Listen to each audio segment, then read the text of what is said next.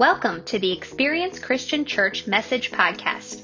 We are a church startup based out of Exton, Pennsylvania, committed to giving the community a fresh start with God and with church. Our mission is to help people experience God's love in a practical way. We would love to connect with you. Would you text ECC info to 94000 or go to our website experiencecc.org for more information and to learn how you can be a part of our community. Enjoy today's message. Hello, Experience. I'm Matt Silver, one of the pastors here on staff, and thank you for joining us today and investing your time. We're in week 2 of our series, Things Jesus Didn't Say. And this series is based on the Gospel of John, and there are a lot of great ways for you to participate and plug in. We're encouraging everyone to read the book of John together, 5 chapters a week. We provided this book at Easter, but if you would like a copy because you missed getting one, or if you're in a household that doesn't share well, we'd be happy to send you one. Just email us at info@experiencecc.org. And the cool thing about this copy is that it has great footnotes and commentary that helps us understand how to apply this text into our lives.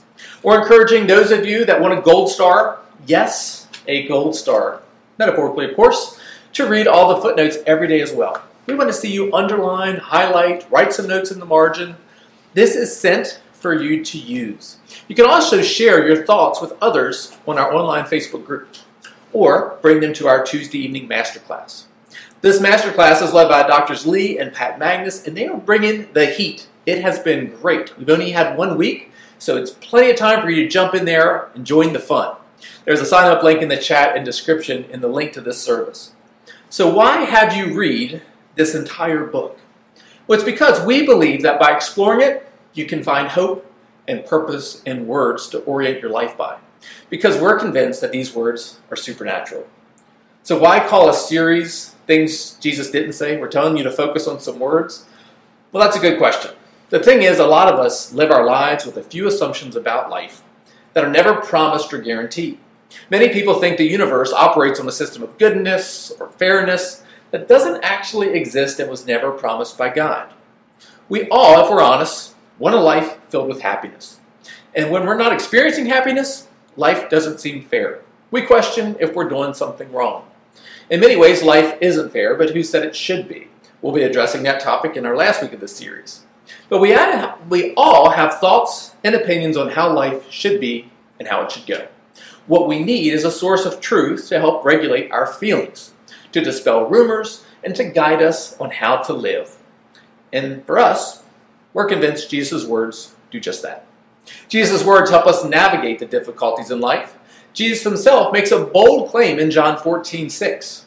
He says there, "I am the way and the truth and the life. No one can come to the Father except through me." And that little statement from Jesus says 3 things. As the way, he is our path to follow to get to the Father. As the truth, he is the ultimate Snopes.com. That's that fact-checking website you can go to whenever you read something really shocking on the internet to see if it's true. That's what Jesus' words do.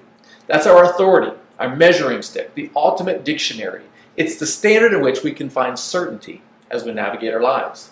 And as the life, we find fulfillment in this life and in eternity through him. All this is true, or Jesus is crazy, or he's a liar, or he is what Jesus recorded in the beginning of his letter, that Jesus was God. We need to lean into this question, who is Jesus really? We cannot and should not sit on the periphery and just pretend that he's a good dude, worth listening to sometimes, taking some of what he said as truth. No, we should investigate it, because if he's telling the truth, if he is truth, well, it's like changing. Well, I'm convinced that Jesus' words are supernatural, and that they infuse life with power into our existence. It's important when we compare our words, thoughts, opinions against what Jesus actually did say. When we do this, then we do find a life that's full of significance, purpose, and meaning. This week, we are addressing the idea, things Jesus didn't say. And that thing this week is do what makes you happy. That's our topic today. Just for clarity, Jesus never said, do what makes you happy. But at some point or another, we've all allowed our pursuit of happiness to lead us in the direction of our life. It's natural for all of us to pursue things that make us happy or comfortable. But a life pursuing happiness, it can be life that abandons the notion of delayed gratification, waiting on something to materialize at its proper time. And for all of us, some of our biggest regrets, those things that we wish we could go back in time and have a do-over, they started with a simple pursuit of happiness. Maybe you dated someone, took a job, made a friend, took a class, joined a group with good intentions, but things then went south. One of mine happened 2 days after my 20th birthday. The year was 1997, and my 1982 S10 pickup engine blew up on my birthday. 2 days later, I was at a car dealership purchasing a brand new car. Why? Well, my boss, he drove new cars. And I was a retail store manager. I liked nice things. My parents, they were old school. They believed that when you bought a car, you should actually be able to afford it. Nah, that's not how you do it, right? I was 20. I needed a good, reliable car, and so I followed the advice of my store manager, and I was at the Honda dealership. At first, I was looking at Civics, but the salesman was eager to show me a few Honda Accords. This trusted salesman was right. The Civic was nice, but for the long haul, better suspension, a sunroof, a sound system, the special edition Accord really was much more practical. I still remember sitting at the dealership in the sales manager's offices with my parents, who needed to be there because I couldn't get the car without them co-signing the loan. And the sales manager made the mistake of trying to tell my dad a joke and then try to convince him of how great a value I was getting. But Dad, he didn't even smirk. In fact, I think he did one of these. As he leaned in and signed this piece of paper that gave his son a car that was twice as nice as his, that's how it went down. Driving the car home felt so good. I remember receiving the payment book back from 1997. It was $385.17 a month. I can remember that because I used to use this thing called paper to write checks, and I would mail them every month. My insurance, guess what it cost? Well, it was right around $425 a month. Yes, you heard that correctly. Driving a new car as a 20-year-old male was a high price to pay, but I needed this. After all, I could afford to pay $720 a month because I was living at my parents' house rent-free. But then one day, I decided to move out and go off to school, and then realized I couldn't afford my car anymore. It was decision time. Instead of selling, my parents graciously bailed me out of that debt and covered nearly my last 2 years of payments, allowing me to keep the car. Yes, I'm spoiled, but I remember what it felt like. I felt bad. I felt shame. I felt a big sense of gratitude for my parents. Now, if you can afford a car, I'm not knocking you at all. But in hindsight, I could afford a car payment, but I could not afford that car. And there's a difference, isn't there? You would not be able to talk me out of it because I was following my heart. I was following my mentor who told me, man, this car is sweet. You should definitely get it. And so I did. Following happiness can get us into trouble. Following the advice of friends may not lead us to the best outcome. But unfortunately, this isn't a lesson you learn once and it's universally applied, right? It's a lesson we keep learning over and over again throughout life. You get this, happiness pursued by a feeling doesn't always work out so well. I'm sure you can think of a time or a date on the calendar or a season of life when you followed your heart and it cost you a lot. You'd do anything for that do-over, and maybe you've had someone bail you out like I did. Maybe not. Maybe you're still paying a hefty price for that decision. And to be clear, pursuing happiness isn't a bad thing. The point of today isn't 3 ways to make your life become miserable and hate it. Not at all. Today we'll be looking at John chapter 8, verses 2 through 11. If you're following along in this version, it's on page 24. And at the end of the story, we will look specifically at what Jesus did not say. Because what he did say, it has the power and the potential to transform all our lives. So let's dive in. Early the next morning, he was back again at the temple. A crowd soon gathered, and he sat down and taught them. And here we see a typical day for Jesus. He found himself teaching another crowd that was leaning in, eager to hear what he had to say. We know it was early in the morning. We know it was at the temple, so folks that came there were eager to learn. He was sitting to teach, but we don't know what the subject was. Maybe he was teaching about prayer or worry or love. That we don't know. But we can get a feel for the calm, orderly, and serene scene. But it was about to get very unruly.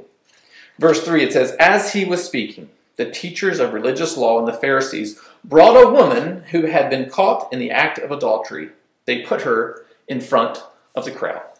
Now, I'm not sure who's watching this service with you, so I'll let you define some of the terms here, and because I don't know who you're watching with, I'll be conservative and sensitive in my language. But what has happened is a group of religious leaders, people with influence, people respected in that religious community, they interrupted Jesus' teaching by bringing a woman who was caught in the act. In front of the crowd, he was teaching. If you've heard this story before, we have a notion of taming down these details. But to put this in perspective, Jesus has a gathering of people all eager to hear. He was interrupted by a group of ministers from local congregations, and they bring in a woman, presumably local, maybe they knew, to the front of the crowd in full display for all to see. Now, considering what she was doing only moments before, who knows what her appearance would be like, what she would be wearing or wrapped up in. But we know she would be humiliated. And then the leaders go on to say in verse 4, "Teacher," they said to Jesus, "this woman was caught in the act of adultery. The law of Moses says to stone her. What do you say?" They were trying to trap him into saying something they could use against him. Now, we are given insight into what is really going on here. This isn't about a woman and her sin. This is about trapping Jesus. So what kind of trap are they setting? Well, they are playing Jesus against two forms of authority: the law found in the scriptures and Roman law. In the books of Leviticus and Deuteronomy, you can see for yourselves that the law stated that anyone caught committing adultery should be stoned. Adultery was a really big deal. It had severe consequences, but that Jewish law hadn't been enforced for centuries. It wasn't enforced currently because execution was illegal for Jews to enforce due to Roman law against murder. Hence, the trap. If Jesus said, "Let her go," they would say he had no regard for God's law. Hence, his claims of being sent from God couldn't line up. I'm sure they assumed this was the probable outcome because Jesus had a reputation of being a friend of sinners and tax collectors. He was known for his grace and forgiveness. But if Jesus were to surprise them and encourage the crowd to stone her, well, this literally would mean she would be put to death by throwing stones, and then he would no longer be seen as a grace-filled teacher, and they would report him to Rome for breaking their law, which in turn would end his ministry because he would be put to death himself. This seemed like a lose-lose. So what does Jesus do? He doodles. But Jesus stooped down and wrote in the dust with his finger. What in the world? Jesus is teaching, people were loving it. Here comes a posse demanding justice, and Jesus just dips. Like literally, he dips and writes on the ground. Strange, odd. Why isn't he taking them seriously? Is he taking them seriously? Well, Jesus is no doubt bothered by the way these religious leaders are playing this woman as a pawn in their attempt to trap him. Yes, the law says that adulterers should be stoned, but it says the man and the woman should be stoned. Why did they just bring the woman? Well, you don't have to think very hard in that one because men are often given the boys will be boys forgiveness clause. However you frame it, they weren't taking the law seriously enough if they were only bringing the woman. But rather than take this opportunity to review their plan, to consider why Jesus may be ignoring them, instead they press on harder with intensity. In verse 7, they kept demanding an answer, so he stood up again and said, "All right, but let the one who has never sinned throw the first stone." Then he stooped down again and wrote in the dust. What a response. Checkmate for Jesus. Jesus made a significant statement here about judging others. In legal terms, the law gave them the right to stone her. Jesus acknowledges this and is upholding God's law, the Levitical law that they clung to. But he gave quite the qualifier to those ready to throw stones. He said, "Let the perfect one among you throw the first stone." He raises the stakes here and takes the conversation from a legal one, all about the law, keeping things black and white, and he raises it to a spiritual conversation. What is sin and how should we deal with it? We don't know what Jesus wrote. Some speculate he was writing down their names and their sins. Maybe it was, "Rabbi Rob, you have a problem with gossip and that's why we're here today. Teacher Thomas, you drink too much, but not in moderation. Pharisee Paul, you're a hothead." And he goes down the line and writes something about everyone. That's a possibility, maybe. I've never read this, but I wonder if he wrote the words he spoke at the Sermon on the Mount about adultery recorded in Matthew chapter 5, verse 28. There he says, "But I say, anyone who even looks at a woman with lust has already committed adultery with her in his heart." That has the ability to stop any of us in our tracks. And again, it's all speculation what he wrote, but it was his words that he spoke that stopped them in their track. They got the message loud and clear. In verse 9 we read, "When the accusers heard this, they slipped away one by one, beginning with the oldest, until only Jesus was left in the middle of the crowd with the woman." After hearing Jesus' voice, the next thing you hear are their feet shuffling away. Jesus' teaching was interrupted that day, earlier that morning, when one large mob came in like a stampede. But now in the quiet, they begin leaving one by one, feeling humbled and awkward themselves. Then Jesus stood up again and said to the woman, "Where are your accusers? Didn't even one of them condemn you?" "No, Lord," she said. And Jesus said, "Neither do I. Go and sin no more." What Jesus said here is powerful and life-changing. We don't like to use the word sin a lot, but a good definition of sin is an action or a thought that goes against God's divine law. Why do we sin? Well, there are lots of reasons, but ultimately sin promises satisfaction at the cost of disobeying God. We don't know this woman's story. The details are missing. Was this affair a relationship she got herself caught up in, and this was the first time they came together physically?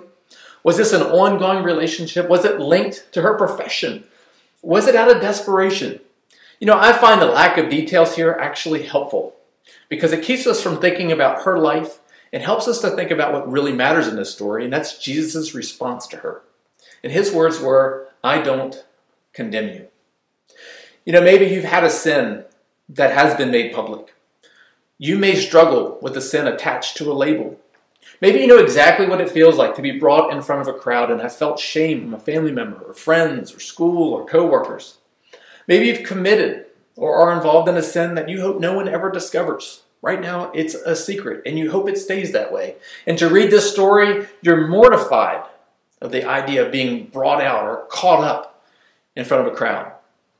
And when we feel that way, we are crushed by guilt and feelings of shame. And you wonder, what would happen if you were found out? In your mind, you see the crowd, and you envision Jesus looking at you with disappointment, with frustration, that he's filled with anger. But you know what? Because of what is recorded here in the book of John, we don't have to imagine what Jesus would do. Because the truth of this narrative really does set us free. We know how Jesus would respond if he found out our secret sins, or how he would respond to the sin that we've already committed. And this is what he would say. He would say, "I don't condemn you." Jesus didn't give this woman a long speech. He didn't spell out the damage she had caused. He didn't shame her. In this divine way, she was seeking forgiveness, and Jesus granted it to her. You see this play out again and again in the Gospels, and you can see it play out again in your own life. Jesus already sees what we've done. He knows what we've done. He knows all our sins, and he desires to forgive us. Again, it's important to recognize what Jesus does say here. He says, "I don't condemn you." Here you'll find that he is full of grace. This is an offer of salvation, the offer of redemption, of forgiveness, of love and grace. But he does say something else. He adds, "Go and sin no more." Jesus doesn't say to her, "Neither do I condemn you. Now go back and do what you were doing. Go and pursue happiness at any cost, even if it means sinning." No, Jesus is calling her to a pure form of happiness, a life with accountability, obedience to him and to God, and to sanctification or holiness. Sanctification is this big word which means this pursuing of becoming more and more God-like and God-honoring with her decisions and actions. It's the idea here that she is to set her life apart for God's purposes and pursue his best in her life going forward. This is what he also says to each of us. And I want to end this message today with 3 simple points. The first point is, notice how Jesus responds to our sin. This week I came across this post. The only one qualified to ever throw a stone didn't. Jesus understands that we're not going to be perfect. That's why he came and offered his life for us. But he doesn't want us to continue to live in sin. We see him extend grace, a gift of forgiveness, but he also gives truth, a standard to live by. Whether you recognize your sin problem or not, you have one. However, there's a difference with how a Christ follower should respond to sin. When a follower of Jesus sins, including myself, we need to run towards God, not try to hide from him. That plan didn't work out for the Garden of Eden when Adam and Eve sinned, and it will not work for us. Sin is fleeting, and whenever we pursue it, when we pursue pleasure instead of God, it always comes out empty. It might take a while, but it might even be for the next life, but it will prove to be empty and shallow and will rob us of pure happiness. Secondly, we need to notice how we respond to our own sin and to the sin of others. It can be tempting to identify this target sin of someone else, to go on a rant about someone else's particular sin, to obsess over how they should do things differently and how they can help out and all the ramifications of this and the shrapnel of it and how awful it is, and want to bring it up to other people. But the moment we focus on someone else's sin at the expense of our own, we are doing a terrible disservice to the community. We should not condemn one another. We should be willing to help one another. We need to be a community committed to helping one another navigate both our own destructive tendencies and the tendencies of others. If you're holding a rock ready to launch it at someone else, take a moment, consider your own sinfulness, and I'll give you a hint, you're not sinless. Neither am I. Perhaps you're having a hard time forgiving yourself. You need to accept and embrace forgiveness in order to move on in your own life. Hear Jesus' words for yourself. I do not condemn you. And with thanksgiving, allow him to change your life. And when we embrace our own forgiveness, it's so much easier to forgive others. The third thing is we need to pursue holiness. We're consumed with the pursuit of happiness, but what we need to be consumed with is a pursuit of holiness. Jerry Bridges, in his book, Pursuit of Holiness, he talks about the joint venture between God and a farmer. He talks about the obligations that a farmer has, that he needs to, if he wants to plant and grow a harvest, he needs to plow the field, plant the seed, do all of these preparatory things, but ultimately knowing he can't make things grow. He's relying on God to provide sunlight, and he needs God to provide the water. And there are things that he cannot provide that only God can provide, but God's not willing to plow the field and plant the seed. And he talks about it as this joint venture. Listen to this quote now from Jerry Bridges. Farming is a joint venture between God and the farmer. The farmer cannot do what God must do, and God will not do what the farmer should do. We can say just as accurately that the pursuit of holiness is a joint venture between God and the Christian. No one can attain any degree of holiness without God working in his life. But just as surely, no one will attain it without effort on his own part. God has made it possible for us to walk in holiness, but he has given to us the responsibility of doing the walking. He does not do that for us. That's just a beautiful reminder of the partnership we need to have with God if we're pursuing true happiness. I remember I was at a conference back in early 2000s, and this quote really stood out to me, and it said, "There is no pillow softer than the pillow of a clear conscience." I'm not sure what that really means. I just know that if you go to bed without the weight of secrets or the weight of these compromises that we continue to make because we're pursuing this happiness at the expense of sin, at the expense of our relationship with God, then it just gets us into trouble. And it doesn't produce real happiness that lasts. It's just this temporary, fleeting happiness. But when we pursue holiness, when we come together and we encourage other people in this venture, it's a beautiful thing. I want you to keep this conversation going and this message going in your mind by reflecting on these three questions.